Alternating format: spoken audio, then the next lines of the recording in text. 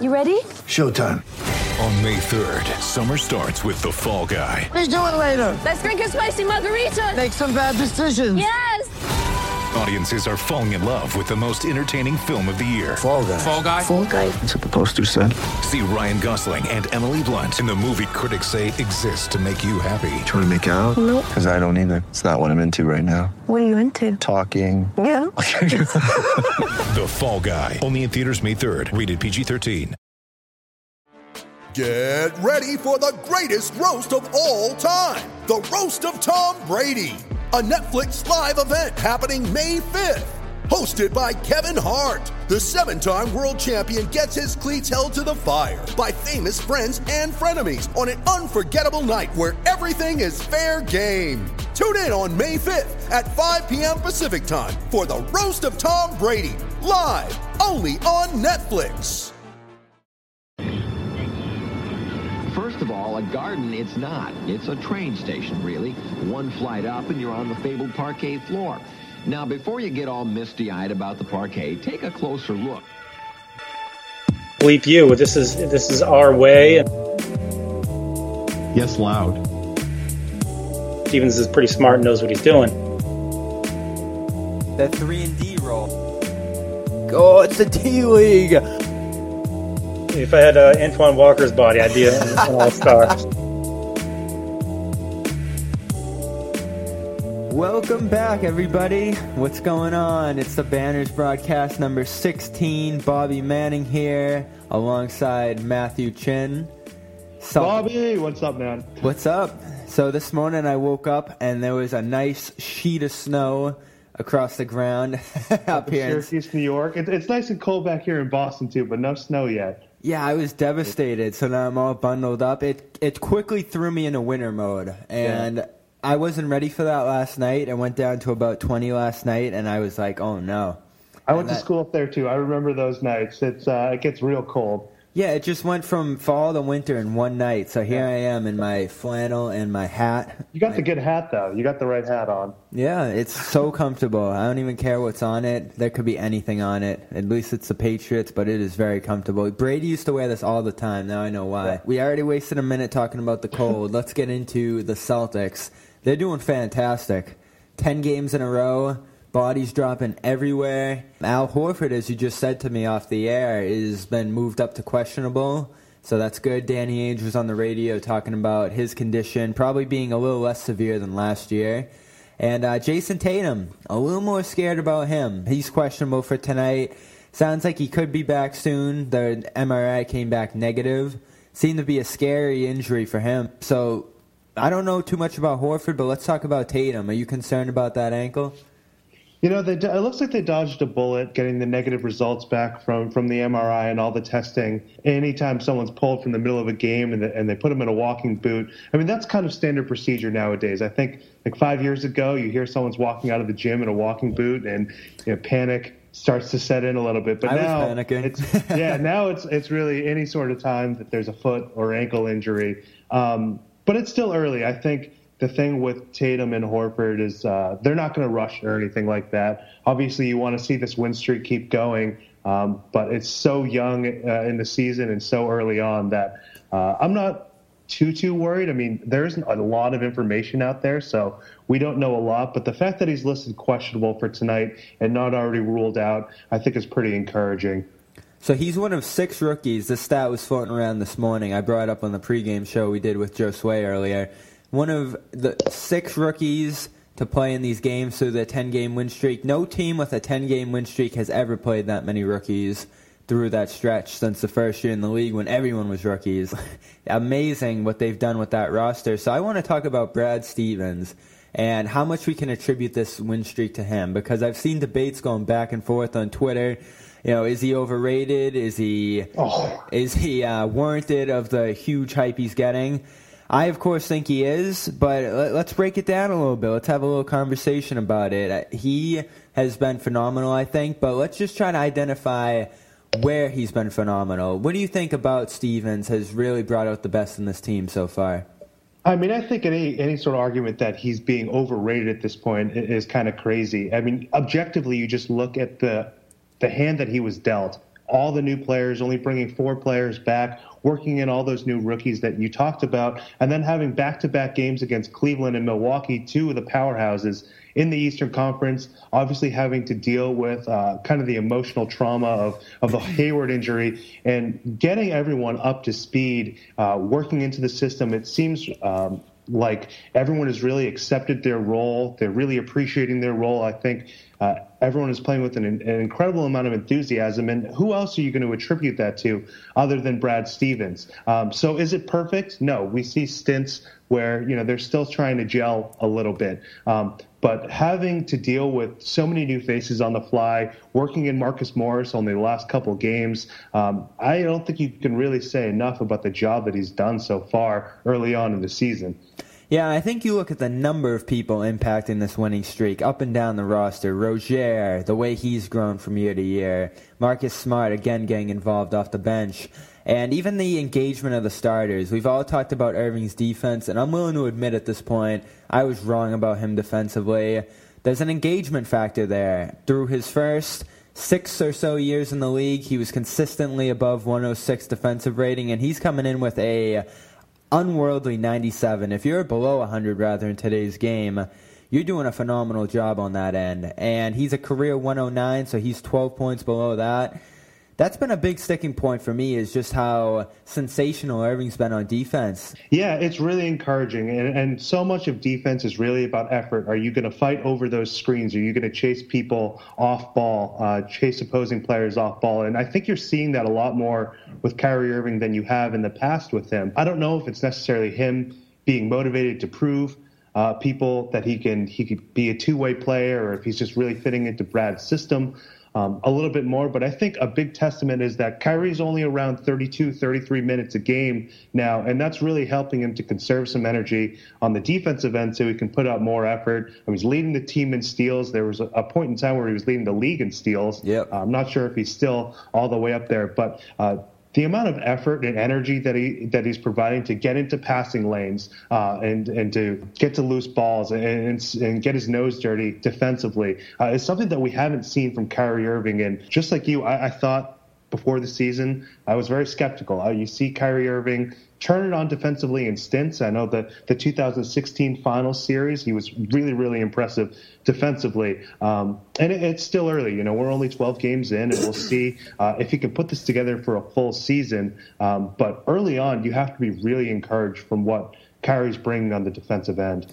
Yeah, and the number of guys they've been able to rotate in, I'm going to keep harping on that because I think it's so impressive how far Stevens is able to get production down his roster. Abdel Nader's played in 7 games. Jabari Bird has been up for a few games impacting. He had one really nice game, I remember. Shane Larkin rotating in deep at that guard position. And, some of those guys have been better than others. Even Yabusele's gotten a few stint moments. Even at the bottom of the bench, where the guys have been impactful. Daniel Tice, they're getting so much out of him in his rookie season. Semi Ojeley's made big strides, I feel like. He could finish a little better, as we saw in that Lakers game. But I think defensively he's been nice. He's been in good position offensively. And Aaron Baines, the way they've been able to work him into things. We heard preseason, I know you were on the show where we talked about Tommy's shower comment. There was a hilarious Banner 18 boogie. They did a re-up version on the Celtics Reddit with Tommy. I saw that. But aside from that, what do you think's allowed Baines to be so effective? Because this has been a bench guy throughout his career, a guy who I think we all talked about coming in as being a little underused in some other situations, but Stevens has been able to pull a lot out of him too. Yeah, it goes back to him just accepting his role. I think Brad has very quickly carved out a role for Aaron Baines where he's crashing the glass on both sides, providing that physical presence.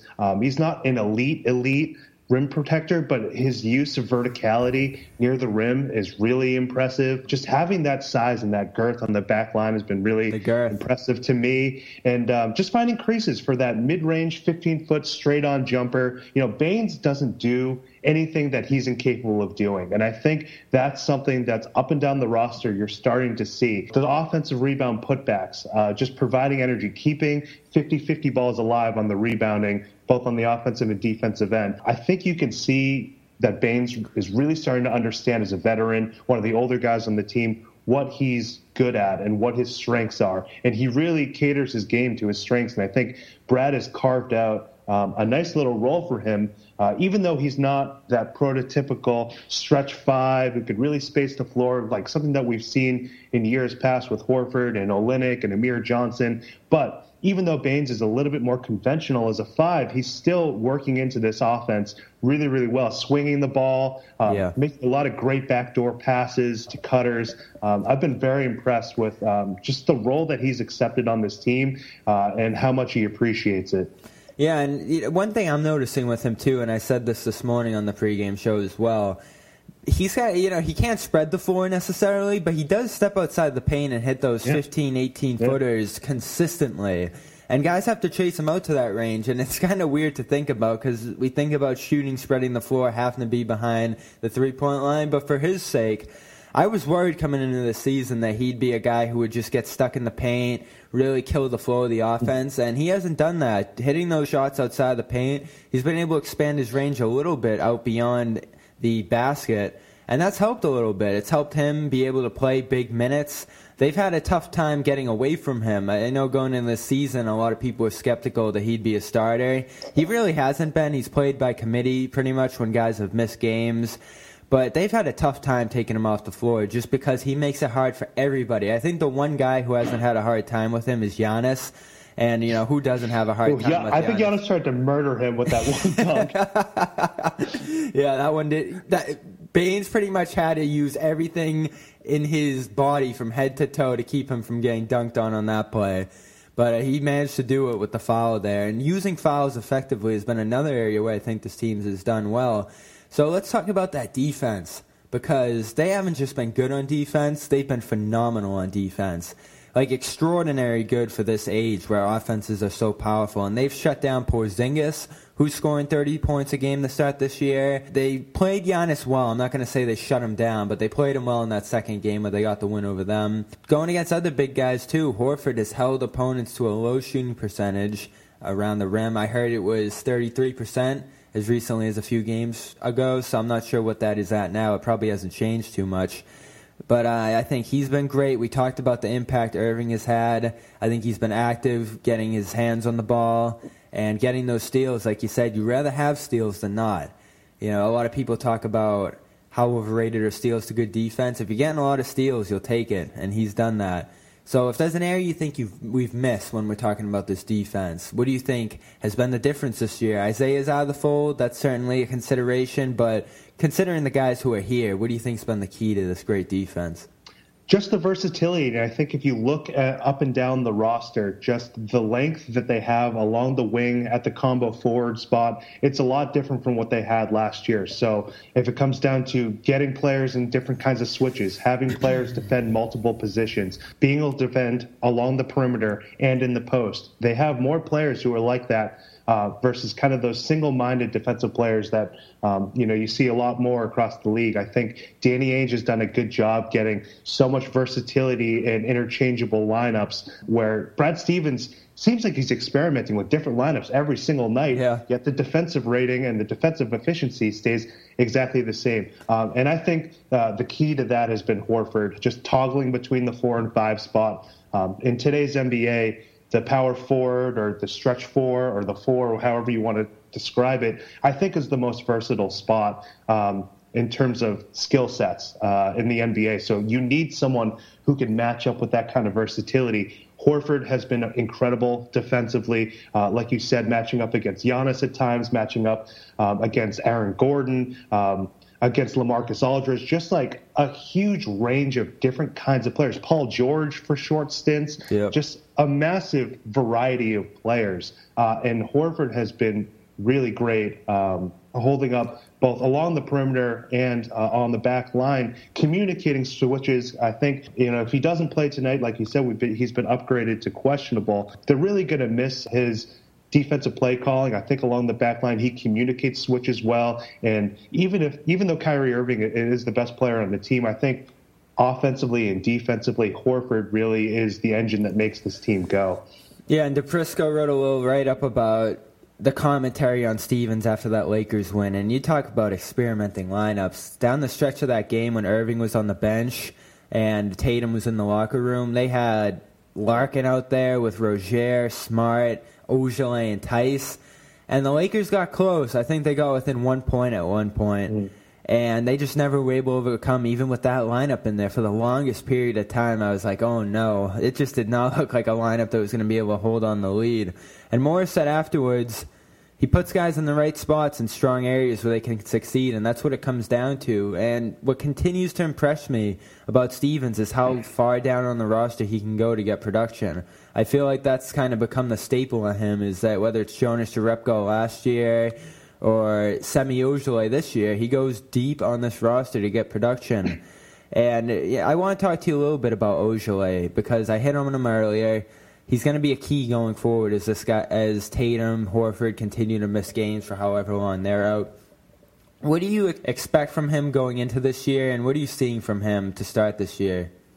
Well, I think even since the draft, you saw that he has kind of the skill set to be that prolific 3-and-D modern role player that they have. And he's does a good job really finding his spots along the three-point line to where he's most comfortable. I think that left corner spot is a good shot for him. Being able to be a fourth or fifth option on offense, he's the beneficiary of a lot of driving kicks, so he can get those wide open corner jumpers. And then his defensive versatility, he's an absolute moose, really, really strong upper body strength, and his ability to defend both in the post and then move his feet along the three-point line is something that allows him to play multiple positions, both the 3 and the 4 spot. But you're right. Now that Horford and maybe Tatum will be out tonight, it'll be interesting to see because they did experiment with Ojeleye a little bit in the preseason at the 5 spot, and I thought that was a really, really interesting kind of experiment because, in the right matchups, if it's someone who's kind of a stretch 5, a small ball 5, I think his versatility and his switchability is something that they can really channel in on. Are there times when, he struggles a little bit and you can see that he's making some rookie mistakes? Absolutely. But you'll find that with any sort of rookie. And I think he's done a good job not allowing the game to come too quickly to him. I think all of the rookies in general don't really look too wide-eyed out there. They're really allowing the game to come to them and taking it in stride. And he's 39% to start this year outside. I expected that number to be a little bit lower. And like you said, allowing the game to come to them. It's just inside shots for him and three-point shots for him. Nothing in between, not trying to do too much. Yeah. Really, all he has to do is shoot the open 3 and attack closeouts. So, if someone overcommits, one dribble and then get to the rim. I don't think they're really going to ask him to do too much ball handling, too much playmaking. That might be a little bit more than he can chew his first season here in Boston. Yeah, and they're going to rely on him if Horford and Tatum are both out tonight. But I think a guy that they really have to look toward now to jump up his game even more, and he has to start this year, is Jaylen Brown. And it's funny how a second-year guy looks like one of the elders on this team at this point, but he really does. He's in control. He's been hitting his three-point shots for the most part. And I've been impressed with him. Defensively, I think he's left a little bit to be desired. If you look at those charts, he's kind of on the left side of that defense. He's down on the lower end. But offensively, he's been producing. It sort of strikes me as that Avery Bradley thing where he's kind of sacrificed the defense a little bit to give them a little more production on offense. How are you feeling about his second year? Because I think there's so much to be excited about, but there's a lot to be left desired for a guy who I think we all agree has star potential, but there's a long way to go in that direction.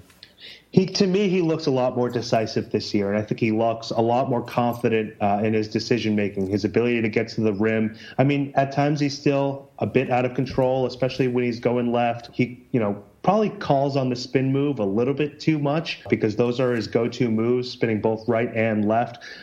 And defensively, I agree with you. He has left a little bit to be desired, but to his credit, he's drawing the toughest wing matchups every single night and the toughest backcourt matchup every single night. So his ability to get out in transition, use the Euro step to kind of finish above the rim, I've been really impressed with that. His half-court offense still coming along, and I think that's to be expected based on where he finished last year. But amongst the players who are returning from last year, I think he's made the biggest strides both on the offense and defensive end. And you're 100% right, Bobby. Now that Tatum and Horford are a little bit banged up, they're going to call on him to have a little bit more leadership skills, to take more control over the offense. And it'll be interesting to see late in tight games if he's the type of person type of player that they can look to go get his own bucket in isolation, if they can count on him to create his own shot. I'm not 100% all in on that, but there are going to be times when they need him to do that,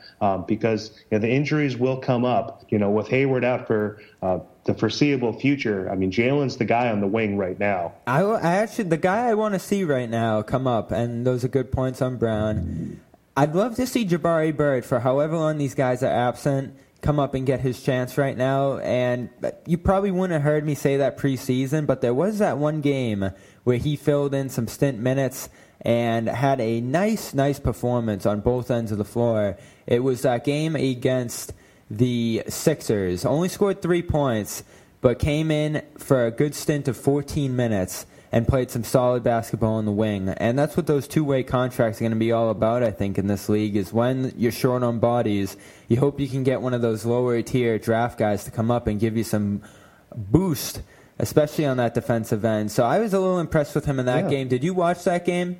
I did watch that game. And Jabari, he might be the best pure three-point shooter that they have along the wing right now. And you need players who are good in catch-and-shoot situations, because they have so much ball dominance right now with Kyrie and Marcus Smart and Al Horford that you need players that can be productive in an off-ball role. And I think Jabari has the kind of game to excel in that kind of role. I totally agree with you. I think now is a great time for them to experiment a little bit with him. As the injuries pile up, there will be more opportunities for those guys toward the end of the bench. And in the short stint that we saw in that game in Philly, I was really impressed with Jabari Bird as well. So I'm right there with you that he should get a chance for some more minutes in the coming games here. If the national guys listen to that, they're going to think classic green team talk, going down to Jabari Bird looking to save the team.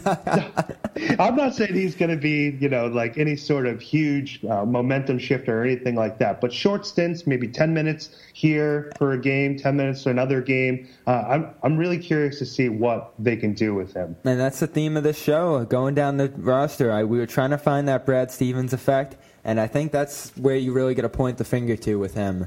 The successes of his team have been bent on getting the most out of every guy up and down the roster. Kyrie Irving's been no small part of that. But looking forward, 10 straight wins. They might move to 11 tonight.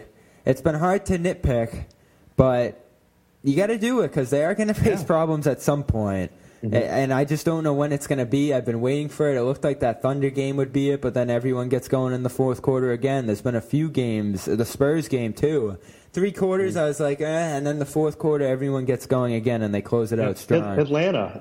If they had lost in Atlanta, which was close, they needed Kyrie to put the team on his back late in the fourth quarter. That would have been a tough loss because Atlanta, even though they were coming off the game the night before beating Cleveland, they're not a good team. Yeah. Simple as that. So that would have been a tough loss. So they've had some close wins. But in a sense, if you look at the silver lining of those sorts of things, they're good. It's a good growing moment for some of the younger guys to have those close wins and be able to gut out some performances when, not everyone is on point shooting the ball. So if you had to point toward one problem you could foresee coming up down the line that they might have to overcome, because I just feel like something's going to come up, whether it's the rookie walls these guys hit or the sophomore slump maybe with Brown. Like, there's going to be something they have to overcome. I know they're overcoming injuries right now, but do you foresee any problems coming up?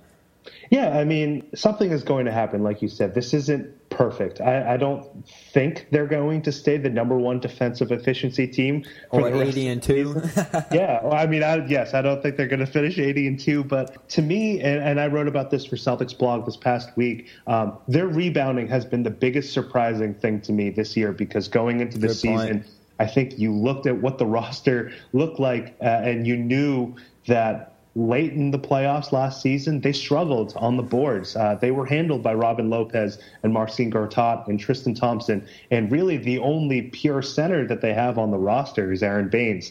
Everyone else is 6'10 and under, and Horford will maintain until he's retired that he's a power forward. But they've been great rebounding the ball. I think their gang rebounding, their ability to and that's use been a their big part of their defensive success as a whole, I'd say.